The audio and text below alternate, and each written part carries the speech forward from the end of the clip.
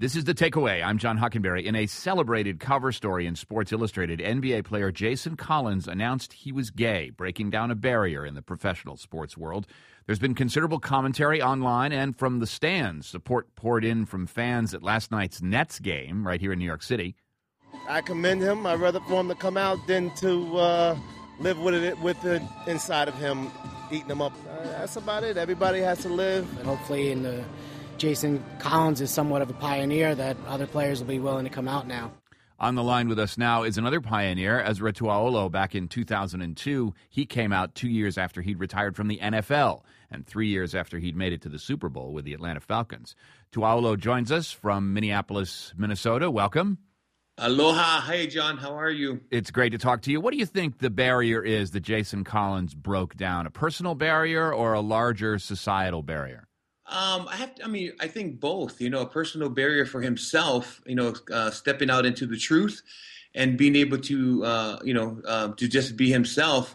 And then also a larger barrier, breaking down stereotypes of what a gay male should, I guess, look like, because, back in the days and stuff, it was that, and a gay male was that kid that used to get beat up on the playground, or used to get harassed, in school. But definitely, he had definitely broken down some stereotypes and stuff.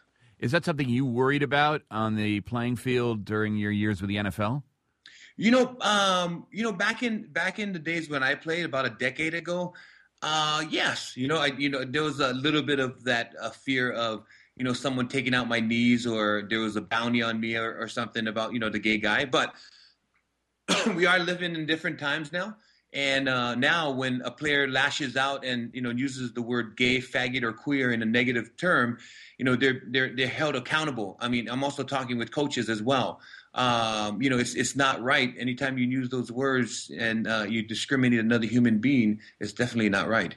But we're not talking too terribly long ago. I mean, the late 90s, the early 2000s. Yeah. I mean, you were worried that a bounty would be on you, that people suspected you might be gay, and you had to really, play the straight and narrow.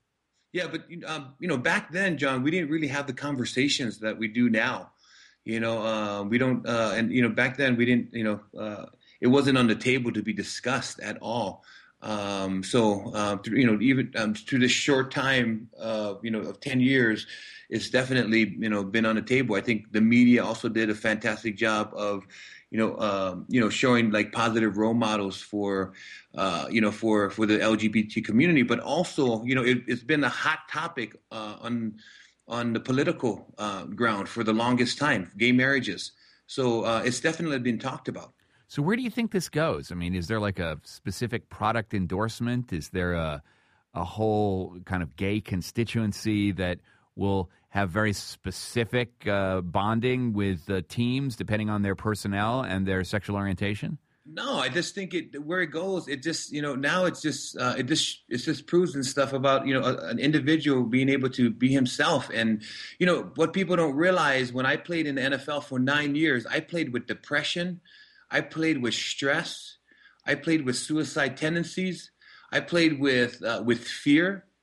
And, it's one of those things where when I say let's create a safer environment for a player in the NFL, I'm not saying, different locker rooms or different, or we wanted more money or whatever. What I'm talking about is creating a safe environment so a player that's in the closet don't have to deal with those things that I just mentioned.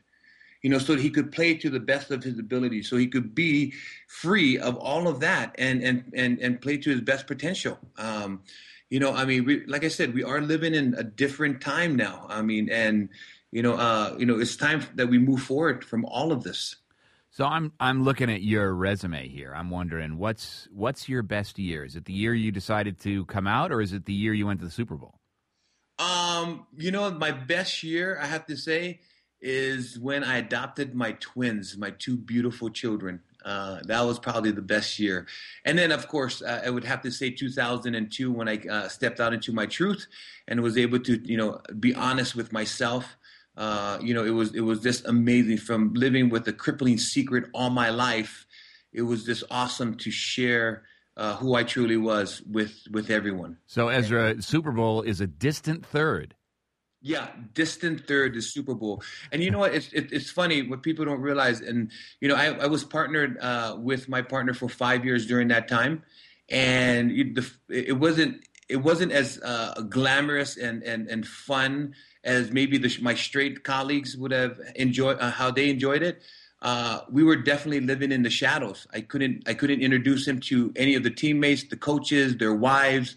It was one of those things where we had to keep it secret. So how can you enjoy something that's so amazing when you're living in the shadows?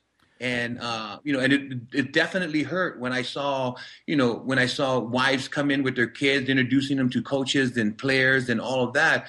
And here I am, when Mitchell, my boyfriend at the time, comes walking in, we have to hide everything. So it wasn't the highlight that everyone, for myself. And it's what's so pathetic about it is that I can never get that back. Well, you've taken some steps, that's for sure. You do a lot of work on anti-bullying now. What was the year that you adopted your twins, so we know the name of the year? 2000. Yeah, 2000.